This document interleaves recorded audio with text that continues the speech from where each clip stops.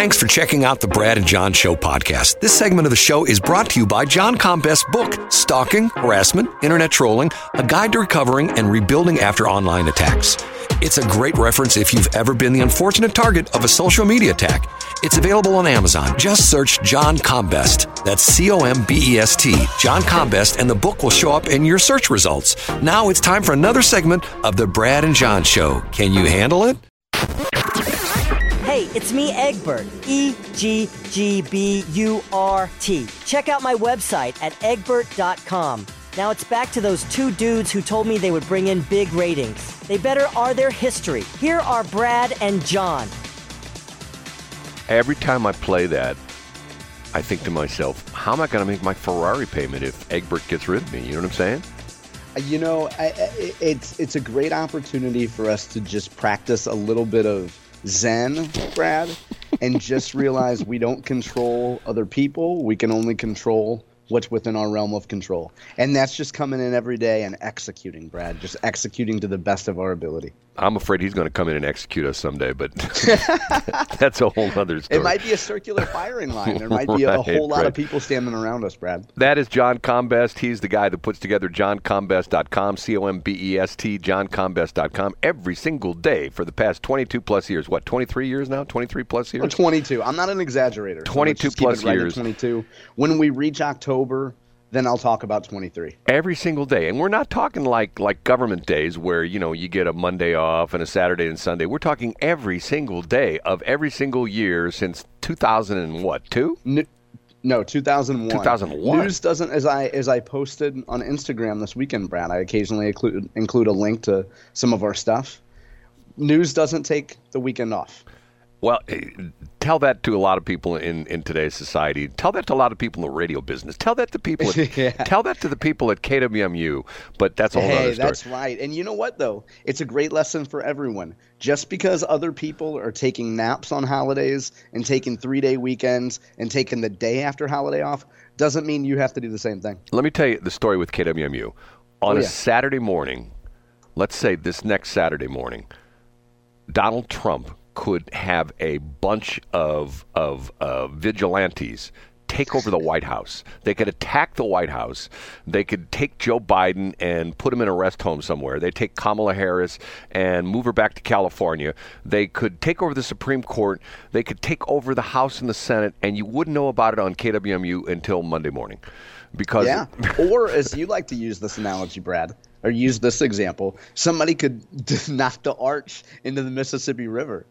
And we certainly wouldn't know about that because if it's not covered by national NPR, how are we going to hear about it? Right. Well, John puts together – I got way late again. It's all my own fault. Not way late. I just got distracted. John puts together this list every morning, every single day, and he is here right now to give us the top 3. John, the floor is yours. Number 3 story today involves some Republican on Republican violence. Not real violence, but verbal violence. So it's one of the media's favorite narratives is pitting one group of Republicans against another, whether it's warranted or not. But a really interesting story came out because State Auditor Scott Fitzpatrick issued a report regarding Secretary of State Jay Ashcroft's office. And there were a couple notable things in that report. The first one is that Secretary Ashcroft decided about a year ago, a little less than a year ago, to remove Missouri from something that's called the Electronic Registration Information Center. It's called ERIC. And it's where a group of states get together to exchange voter registration information. And the idea of it is to keep dead people from voting. If somebody dies, if somebody moves across state lines, how can states better coordinate to make sure that voter rolls are more efficient? Secretary Ashcroft decided that Missouri would not participate in that interstate program. And in the report that was issued yesterday, Auditor Fitzpatrick really questioned that decision, not so much questioning Ashcroft's logic in removing Missouri from that program, but suggesting that if Missouri is removed from that, what do we have as a backup? So, in other words, Missouri should not have exited that program without having a fallback program in place. So, in other words, Fitzpatrick is a Kehoe fan, right? Is that what it is? Is that what comes down to? I wouldn't say that. Like, I think that would be unfair. I see what you're getting at there, Brad. And you know what? Let's get to that in 1 minute, too, because I think it does have to do with the governor's race. But I think that Auditor Fitzpatrick was pointing out that Ashcroft, if he doesn't have a better plan in place, he could certainly communicate what that plan is a little better. And then the other prong, really, of the criticism that Fitzpatrick had is that the Secretary of State goes in, and I believe it's every 2 years now under a new Missouri law, goes in and does a examination of every county's electronic systems for voting, and essentially to make sure that every county has some security measures put in place. Now, Ashcroft has not submitted to Fitzpatrick's office the results of those reports. And Fitzpatrick is essentially saying, look, our office wants to make sure that you're doing this the right way. And Ashcroft pretty much says, well, we don't really have to. And if we made that information public, it could compromise the security of some of these election systems. So there really appears to be no solution to this at this point. So the Post-Dispatch described the report yesterday as scathing was the word they used it. And you're right here, Brad, in terms of it does have some kind of an effect, obviously, on Ashcroft, because in the broader scope of this, he's running in the Republican primary. And it's kind of like the cliche of death by 1,000 cuts. Like if you're Ashcroft, you have Bill Eigel coming at you every single day. Now you're facing friendly fire from a fellow Republican and a statewide office holder. You got people on CNN who are putting you on painful interviews every time you try to talk about Joe Biden. It's just, how much more can a man take, Brad? I just got a text from Bill Eigel, and he says that Fitzpatrick is coming after him. That's what he says. Hey, you never know. You never know. And you know what? If I'm Bill Eigel, I want everybody coming after me. Because That's right. The more people that are talking about me and the more I say that I'm going to drain the Jeff City swamp, the better for me. The more the merrier. Number two. So I have a few articles about that up today. That's the number 3 story today. Number 2. Number 2 is a story that we've touched on in the past, and it's the open congressional seat, which is the 3rd congressional district, currently represented by Congressman Blaine Luetkemeyer. Yesterday, an interesting development. State Senator Travis Fitzwater, who's from Holt Summit, from central Missouri, announced that he is not running for the congressional seat. He was widely regarded as being a potential contender, and in fact, he left the door open when asked about it recently.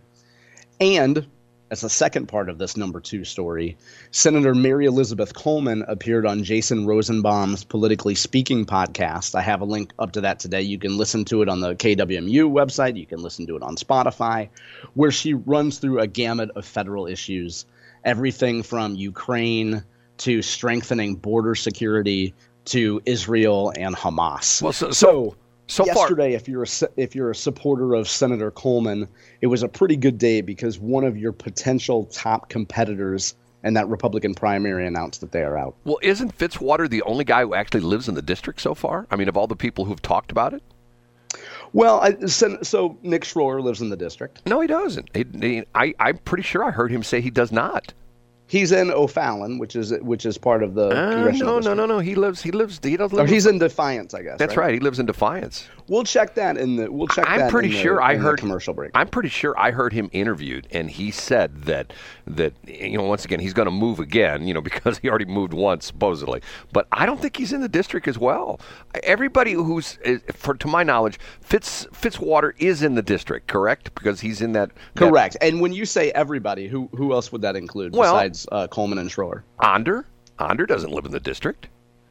Because okay, we'll take a look at that, and you're right, because Bob would be in the 2nd congressional district. Right. You're right about that. He lives because he moved to Augusta. Because if I'm not mistaken, isn't the boundary line Highway 40 for some of that? So if you're let's look that up over the break. If you're north of 40, you're in. See, what's so crazy about it is those 2 and 3 districts are so weird. You know what I mean? Because yeah. the number 3 district, if I'm not mistaken, It goes from the Mississippi all the way to Jefferson City, doesn't it? It does, yeah. It goes from that what's that, West Alton up there? And if you take 367 north, yeah, it goes all the way from up there. Right. And it's like, okay, that's sort of weird, you know. And once again, isn't it the state law or the federal law that says that the district shall be compact and whatever? You know, like how in the world do you stretch something across an entire, you know, 2/3 across the way the state? But anyway, I'm sorry. Hey, Brad. Yeah, no, I'm glad you pointed that out, and you're right. I just brought the map up, and you are correct about Nick Schroer. Defiance is outside of the 3rd congressional district. You're right about that. Yeah, because and then Mary Elizabeth Coleman is not in the district as well too. She's right across the district line. Right, she explains it. And once again, she's not far. John, something was taught to me a long time ago, which has stayed with me for a long time. Close only counts in horseshoes and hand grenades. I read that in Baseball Digest in 3rd grade, and it's been one of my favorite quotes, Brian. Right. Horseshoes and hand grenades. The number one story is really a triumvirate of stories, and they include Senator Josh Hawley, who is, he would say, standing tall for Missourians. Others would say he's obstructing. But there's a unique set of stories today. 2 out of the 3 stories really involve at least some sort of a local angle. One of them, via the Post-Dispatch, is about Senator Hawley's pushback against electric vehicles. And specifically, you know, Senator Hawley appeared at the UAW plant. He is a friend of auto workers now. Not to suggest that he wasn't in the past, but he's certainly now a friend of auto workers, he says. And he's pushing back against the Biden administration mandate on electric cars. His point is that we should not be propping up electric car makers, specifically China. Well, you know, the interesting thing about that is, let's talk about that for a minute. That's your number one thing, right? Okay. The interesting thing about that is, and once again, I want everybody to understand, because I've actually had people say, I thought you were a fan of electric cars. I am a fan of electric cars, but here's what I don't like. What I don't like is, let's take electric out of the equation. And let's say that the federal government came out and said, you can only have 2-cylinder engines in your cars. And you go like, well, hold on a minute, 2 cylinders underpowered. I want at least a turbocharged 4 and maybe even a V6 or, you know, a V8, or maybe if I want my big fancy exotic, car to have a V10 in it. Nope, you only have 2-cylinder engines. That's what I don't like about this whole thing, that already you've got California saying, well, by 2030. Very soon. Yes. It's right around the corner. And once again, the interesting thing about this is that the infrastructure is not there. Matter of fact, there's a Senate hearing or a congressional hearing. I should pull the audio on this. I can't remember who the guy was. He's quizzing down all these people from the Department of Energy and things like that, and asking them how much electricity do we need in the United States? And it comes down to what they call terawatt hours, okay? And nobody knows. All these guys who are like the, authorities, who making these rules and stuff like that, nobody knows. And this guy, I can't remember if he's a senator or representative. It's like a hearing. It's a YouTube video. And essentially, he says, after asking like 5 of these guys, he said, how in the world can you be pushing an agenda where we're going to switch over to all electric vehicles when you don't even know how much electricity we have right now and how much we'll need to essentially supply this for the entire country? And that's the thing for me is, not only that, the situation is there's been a lot in the news, because I'm a Ford guy. There's a lot of stuff in the news about the Ford Lightning pickup truck, which is the F-150, which is electrified, okay? Back in December, they announced they were cutting the production in half because of the fact that, guess what? People aren't buying them. Yeah, they're sitting on we talked about this last week. Production of these vehicles is far outpacing consumption. Right. And the problem is that a lot of people are still saying, the deal with trucks, is the range issue. And especially and once again, when they give you the range in a car, there's not too much you can do to change that range other than like let's say if it was a sedan, put 5 people in it plus the driver, a lot of weight, okay? In a truck, you may have, a ton worth of stuff in the back. You may have, 2x4s and 4x8 sheets of plywood or wallboard or pulling a trailer. I mean, the famous video that went viral is this guy I watched, Tyler Hoover, out of Wichita, Kansas, and he has this YouTube channel called Hoovy's Garage, and he bought one of the one of the Lightning trucks. and towed a trailer with another car on it like 30 miles, and in the winter. And when he left his house, he had like 245-mile range. He tows a trailer up to this garage up north of Wichita, offloads the trailer, brings back the trailer empty, and by the time he gets home, he has no more juice. His battery is down to like 10 miles. Yeah. And once again, the crazy thing about it, there's videos out right now showing the new Tesla Cybertruck that everybody's going gaga about. The same problem. There's a guy who's trailering. Matter of fact, he's showing sort of an extreme example. He's got a trailer with an Army Humvee, not the civilian version, but the literally Army Humvee that he bought, and he's trailering it around someplace in Utah. Same problem. He gets to the point where at one point in time he's got 2 miles left, and thank goodness he ran across a charging station. When he gets to the charging station, guess what? All the charging stations are full, and nobody's going anywhere for a while because they sit there. It's just. This is the problem. Now, if you live in an apartment or a condo, how do you charge it? If you live in an older home that doesn't have the electrical, we've talked to on Westplex. We talked to Extreme Electrical, Caleb Hunter, about this, and he's already talked about the fact that they're having issues with people wanting to put in a car charger and having to completely redo their entire electrical system for the house because they have to put in a car charger because they don't have the capacity in their electrical panel. Yeah, and you've quoted the price before on that as some outrageous price. Well, I mean, it depends on your house, but if you were to call up and say, hey, I need a new panel, like let's say some of the older houses had like 100 amp panels, and nowadays I think almost every house that's built has a 200 amp panel. I mean, if you want to convert from a 100 amp to a 200 amp panel, you gotta pull a permit, which costs money. You gotta contact Ameren UE. You gotta do this. You gotta do that. And I mean, it's literally probably the cheapest. I think he said the cheapest they could do was probably $1,500, and that would be an easy install with no complications. But you know how it is. I'm sure. And I know we're up against time here. We've never talked about the whole electric car Nikola issue. Remember the whole Nikola controversy? Right.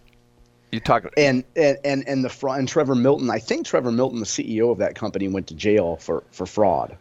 There was an article I read just last week, and there were names on there I didn't even recognize that already there's been like 3 or 4 electric car companies that have failed. And you know what? Once again, but here's the interesting thing. You go back in the history of the internal combustion engine car, the ICE car, you go back into the 20s, there were, I think, I read this somewhere, there were like 150 different car manufacturers, okay? Now it's down to essentially General Motors, Ford, Chrysler, whatever they call themselves now. What is it? What's their? Is it Daimler now? What's the official name? No, of Chrysler Daimler now? was the old Mercedes company. Then they were owned by Fiat. Now it's something else. Stellantis.